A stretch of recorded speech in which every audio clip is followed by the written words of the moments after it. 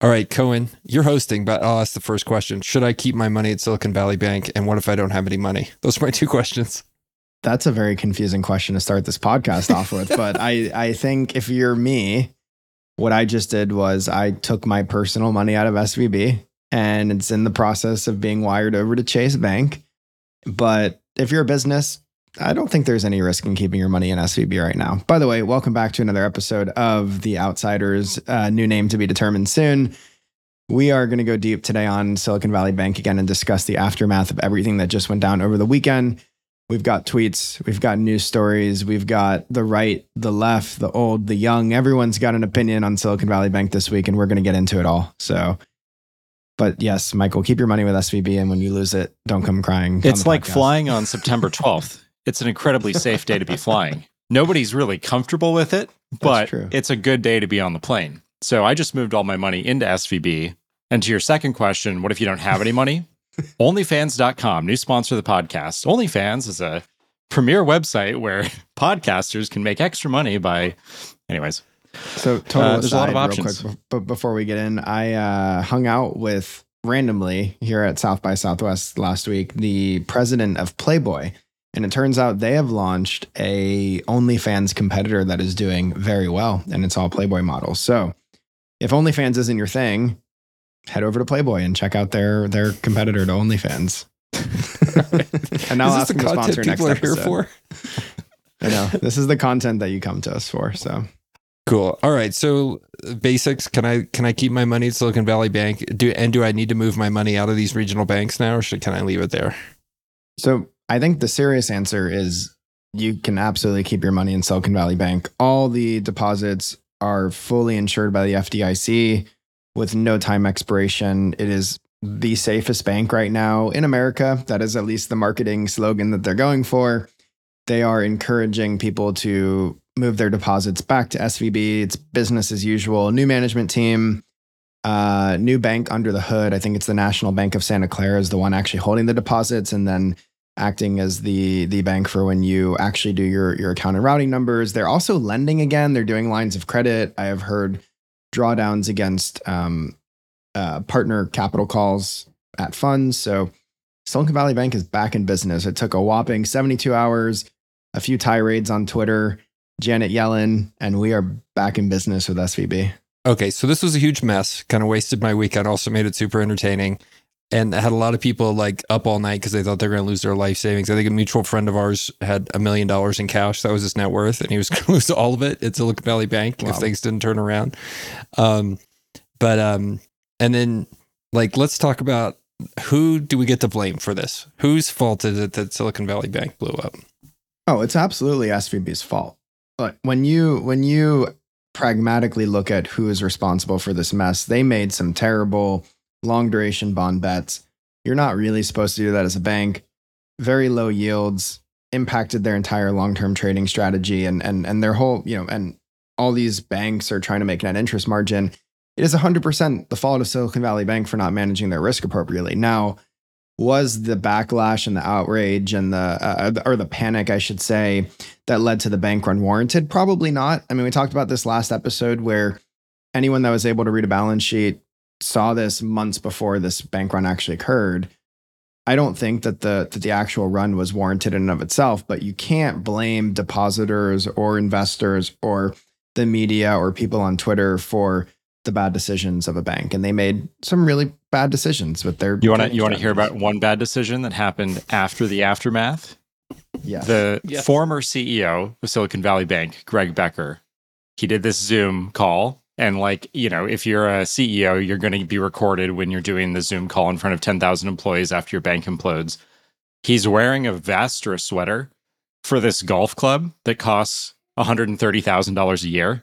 Ooh. And he's just sitting there in his private, office. And he's like, I'm so sorry this happened. This is terrible. We're not exactly sure, but my number one duty is to protect your jobs and our investors. Okay. Now, I know that your bank just failed, so you don't give a shit. But you got to find a fashion consultant to help you wear something more toned down from your private golf club in Scotland that costs $130,000 a year as you're giving this terrible message to people. What a terrible Man look. of the people. Man totally. of the people. It just makes the narrative that much worse for everyone who's been blaming tech for the entire weekend that might have led to the collapse of banking as we know it. The guy wearing a $130,000 sponsored country club vest doesn't make our case any better for why we are one with the people and the small businesses of Ohio. So I did go through and I read through Twitter today to prepare, because if you want to get like the best information that you can trust, you just go read random tweets. Hell yeah. And I went through and I made a list of everybody who was getting blamed for this and whose fault it was. Despite what we just concluded, banks management, sponsored by the board and the equity, like that's who's to blame, right? Let's call it what it is. But so far these are the people I saw blamed. Venture capitalists at hashtag of all colors, like doesn't matter what you're male, female, like you're to blame, you're a venture capitalist. Private equity is to blame because they borrowed too much money. The founders are to blame because they trusted a bank and put their money into it. Management is to blame. That is the correct answer. I also saw people of all colors blamed. You have white guys blamed. You have brown guys blamed. You have the entire thing in between, including the Wall Street Journal thing, which was perhaps the most hidden racist op-ed I've ever seen in a modern 2023 thing. So we need to loop back on that.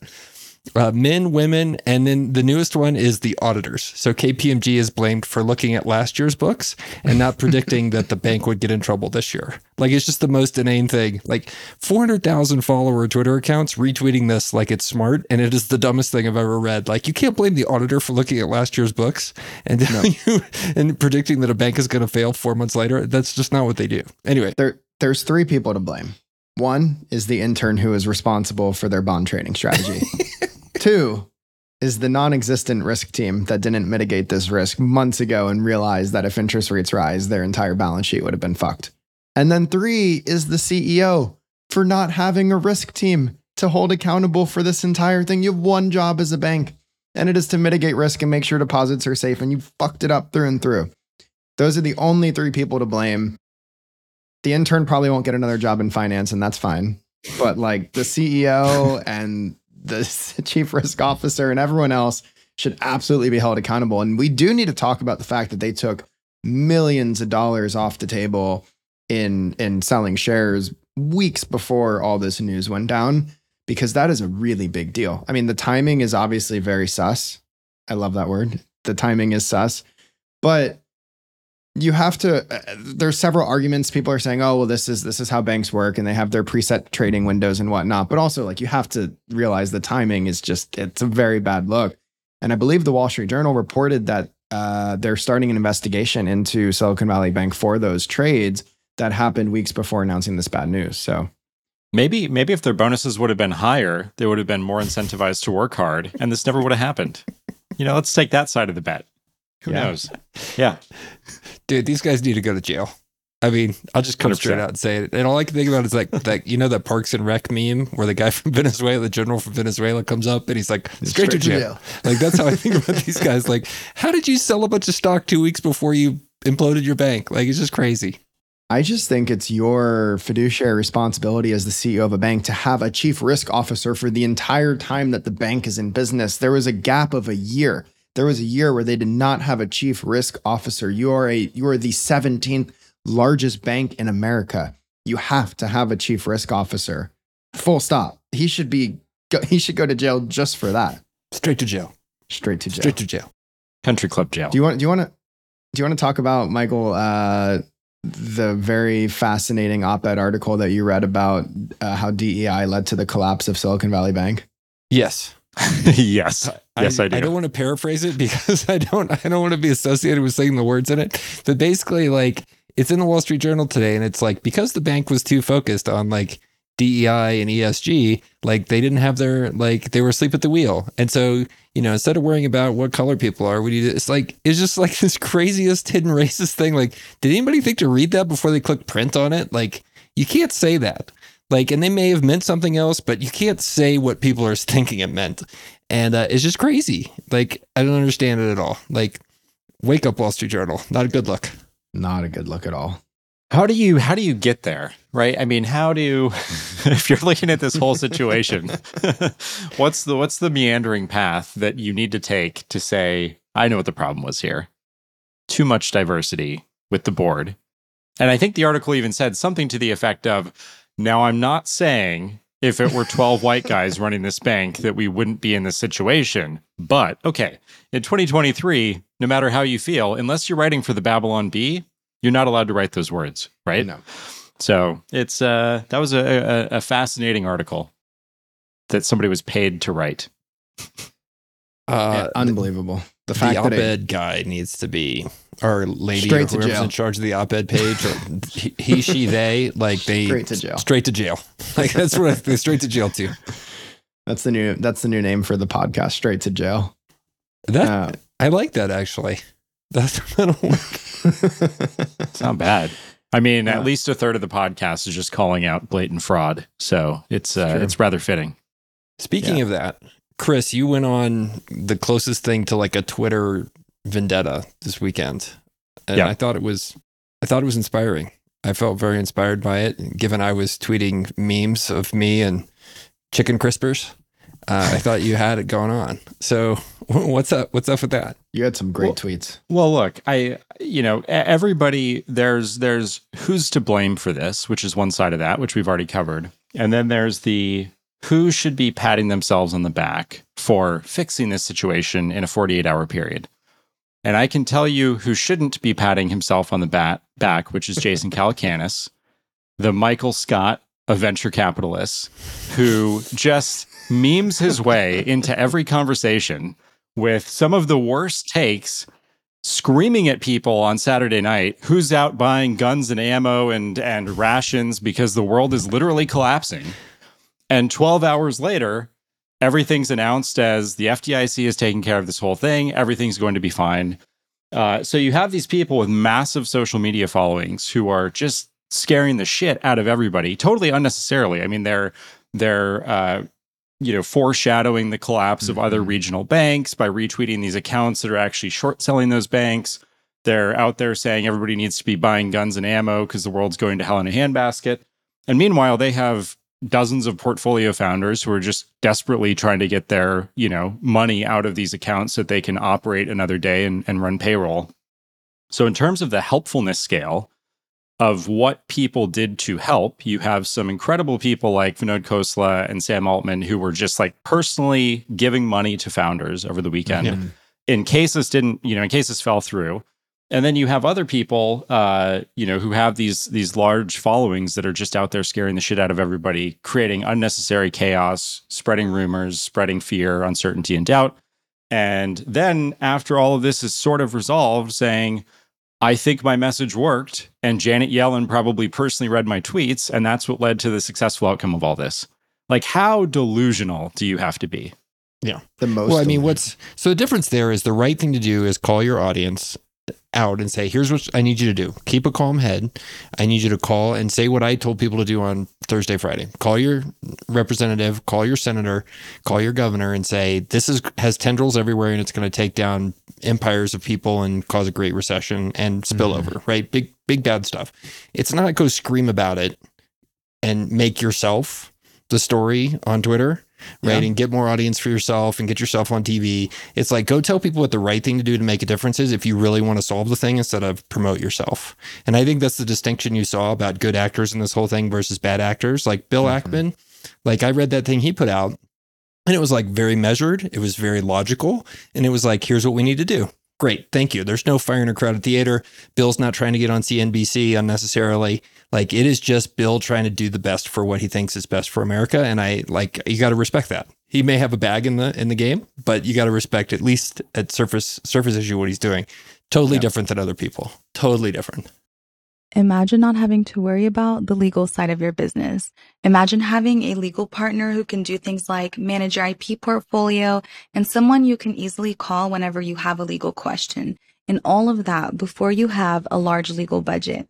My name is Gaia Kisatli. I'm the founder and managing attorney at GK Law Co. We are a virtual law firm that focuses in intellectual property and startup law. We have helped hundreds of clients scale and innovate while remaining compliant. Our diligence has helped clients save hundreds of thousands in damages and obtain millions in funding. Our promise to you is to provide you with legal advice that helps you move that strategic needle and to give you excellent work product that you can rely on. Learn more about our legal subscription packages at gklawco.com. The amount of arrogance and ego that you have to make this entire situation about yourself when you have very minimal skin in the game and downside. Let's face it, if he is as rich as he says he is, he very likely has way less skin in the game than all the founders who had raised their seed rounds and their money stuck in Silicon Valley Bank and they can't access their lines of credit. And so to make it all about him the entire weekend is fucking absurd.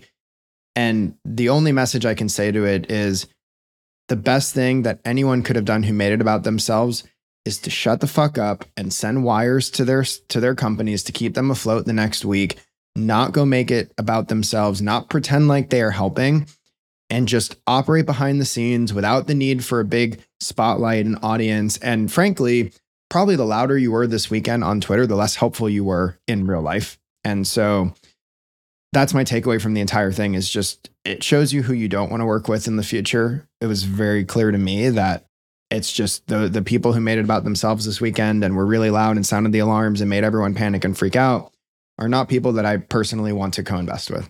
Okay, I have another random group of people we haven't taken as bad actors. And it's these people that go on social media and they're like, oh, these depositors, these startup founders who sometimes were forced to get venture debt, who were sometimes told they have to bank with Silicon Valley Bank by their board. Like, it's their fault. They're stupid. Like, if you said that on social media this weekend, like, go back and delete those. Because that is like the most, like, it's terrible. You should not have said that. That is like something you're going to regret 3 months from now. And you're like, oh, like, you know what? I should have been kind of compassionate to those people who are potentially going to lose 3, 5, 10 years of their whole life. We talked about our friend who had $1 million at risk. Like that's a lot of money. Like, he worked for a long time and gave up a big chunk of his life to make that money. If you said that stuff, you're kind of, yeah, you might be a POS over the weekend. And I would, you still have a window to delete it. That's what I would suggest. I will say your friend, for being wealthy, should definitely rethink his cash management strategy going forward, though, if he's got $1 million in a non-FDIC insured account. Totally. But to pick on the guy and say he deserves it because he trusted the 16th largest bank in America not to be total stupidity, like, you got to give the guy a little credit for it, right? We haven't had a bank failure in 900 days. And so, yeah, okay, he picked the wrong one. Yeah. But, the collapse of SVB is actually showing the cracks in some of the other banks, which is why people trusted and why people used SVB in the first place. I think we take for granted the fact that, somebody who maybe is entrepreneurial, has all this money from entrepreneurial ventures, can go to SVB, qualify for things like a mortgage, and sort of commingle their personal life and their business life. SVB was the king of that, and hopefully they will still be moving forward.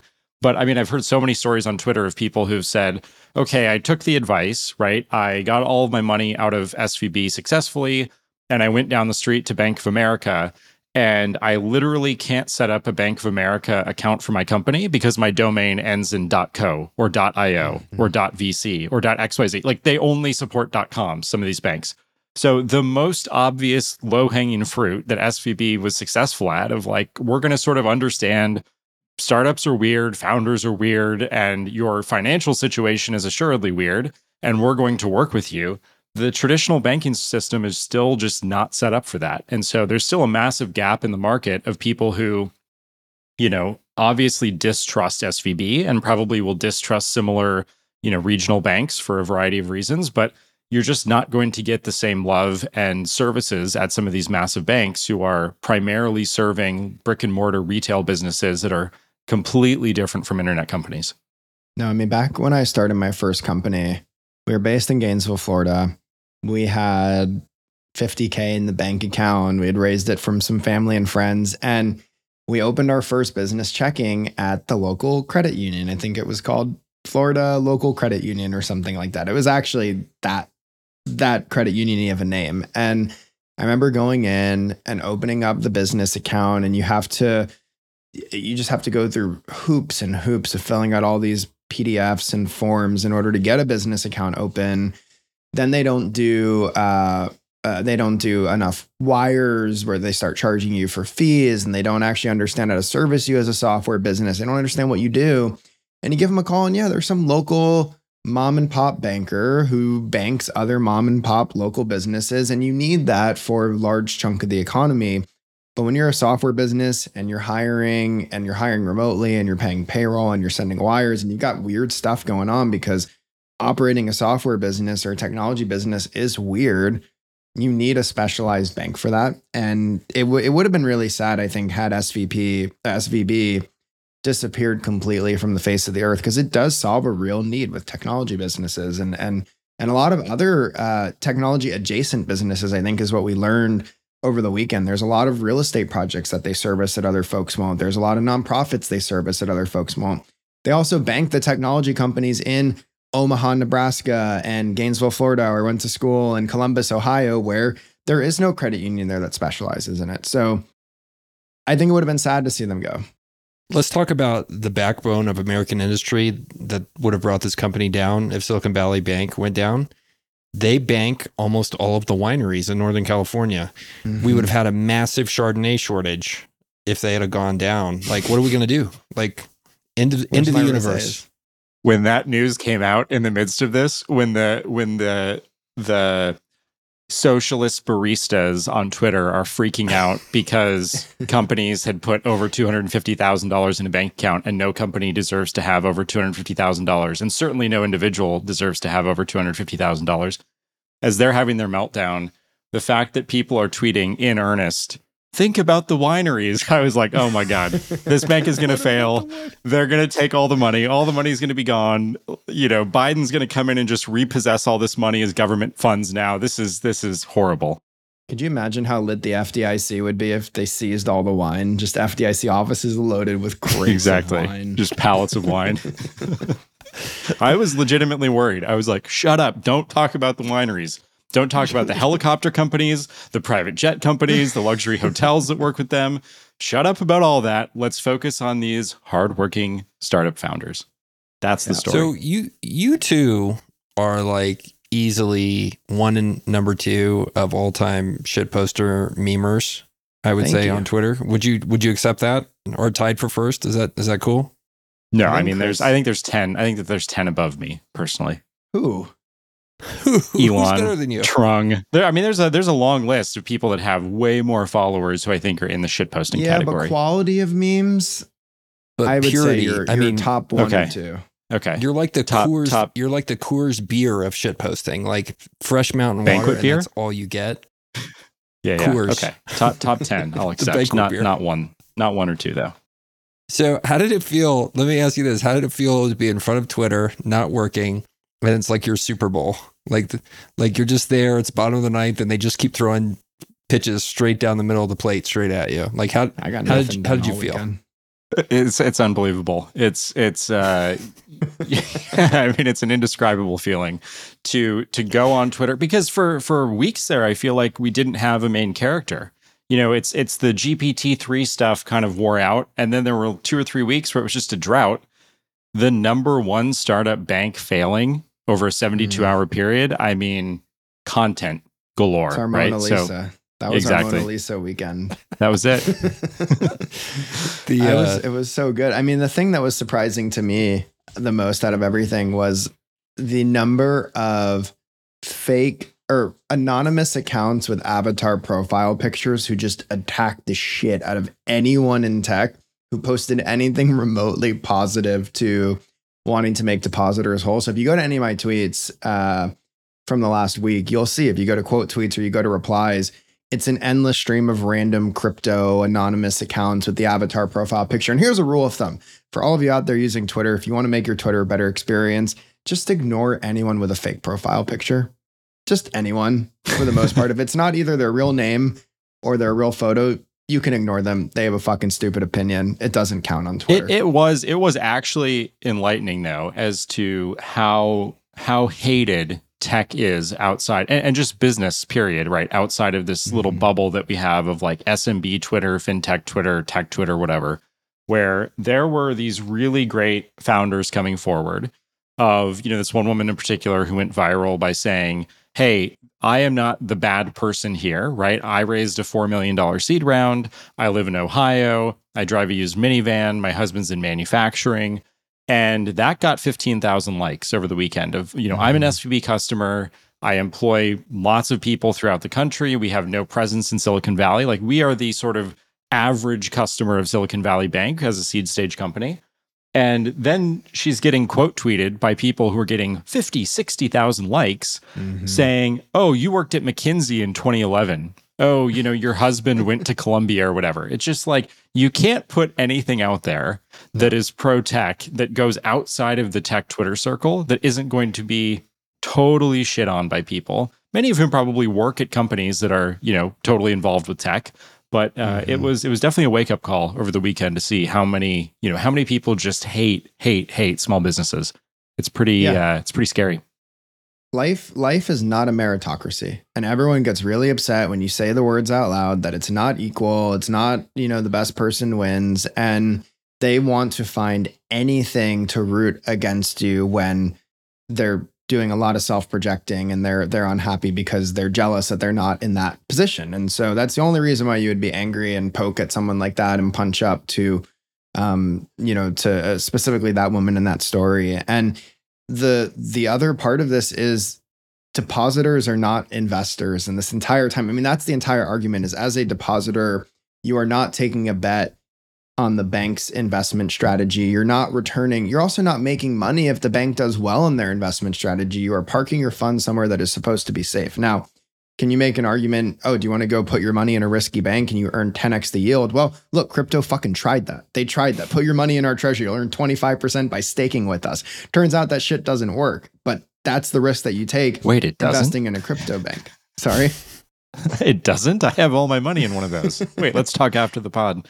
This is bad. Well, we tried that, right? Like crypto tried this. You wanna put funds into an unregulated exchange or a marketplace, and you want to stake your money there, and they'll take a bunch of high risk and high bets and build their own Ponzi schemes. Well, that stuff will collapse. That is not what the American banking system is built on. And if we need to argue for more regulation to limit a certain number of banks to not have to make any long-term risky strategies, but it is the safest bank to park your money with, fine, let's do that. But depositors should not be treated as investors. And I think that was the whole takeaway.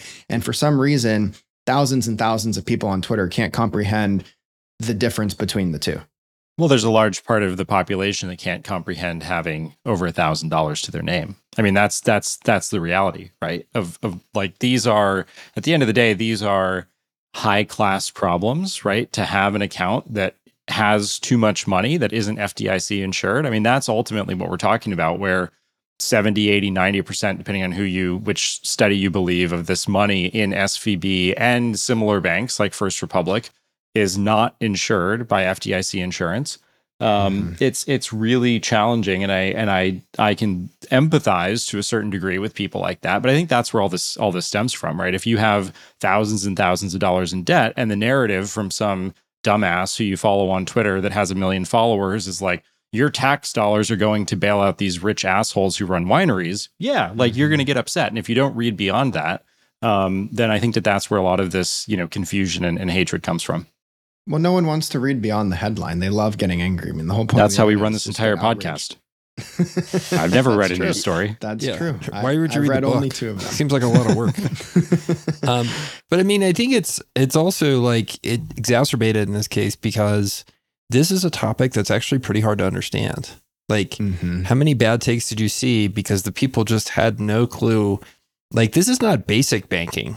Like, hey, we take in deposits and we lease it back, we sell it back out at this and you keep capital reserves. No, this was like advanced banking, like, hold the market, like hold for duration, like serious level stuff to understand what really happened here. And then you have people like saying like, equating depositors with equity holders or bond holders with people who have lines of credit, like just totally misunderstanding how the whole system works. Yeah. Or in this case, how a very complex problem came about through really management being jackasses and the board being jackasses. But like that made it even worse. When you have these people that are pretty smart, you're like, no, wait, you need to read anything, like read something before you tweet this, because it's totally wrong. Totally wrong. Yeah. My favorite take, and I'm sorry, I don't really want to try to dunk on anyone in particular on the pod, but because he's now a public figure, Hallie, the guy who was fired by Elon Musk, and they had the whole debacle in my replies, posted a really dumb fucking take, which was capitalistic on the way up and socialistic on the way down. And basically we're bailing out all these rich people. And I would like to remind the pod that he lives in Iceland where they let their banks fail. They have a total of 3 banks in the country, as far as I understand. We don't want a total of 3 banks in the US. We like having our 4,000 banks and choice and optionality where if you don't like the way Wells Fargo is treating you, you can fuck right off and walk down the block to Bank of America or your credit union. Yep. That doesn't exist if we let the banks fail. And so there is a level of balanced regulation in every single country that needs to exist. And that is not called socialism. It is called a healthy economy with oversight. Sorry, I'll end my Girdley rant there. This is Michael Girdley, by the way. Whoa, blame it on me. All right. We promised we'd be under 30. Are we got anything else to say on this topic? Otherwise, like, my ask for everybody is please do not form up and take all of your money out of the regional banks as quickly as possible. Like, we don't want to start a run on all the rest of these banks because trust me, like the gap between like Community Bank and Chase and figuring out a bank in the middle that can take care of you, like good luck. Good luck if we get rid of those things. We need them for a functioning economy or things get ugly real fast. So anyway, that's my Girdley plea. Don't forget to like, subscribe, share it with your friends, share it with your friend who doesn't understand how the banking system works because us 3 are the experts. Leave us a review. And going forward in the future, we're going to try to cover less topics and just a couple of them more deeply. So that's the plan for the pod. Hope you enjoy. Always send us feedback. We love to read it.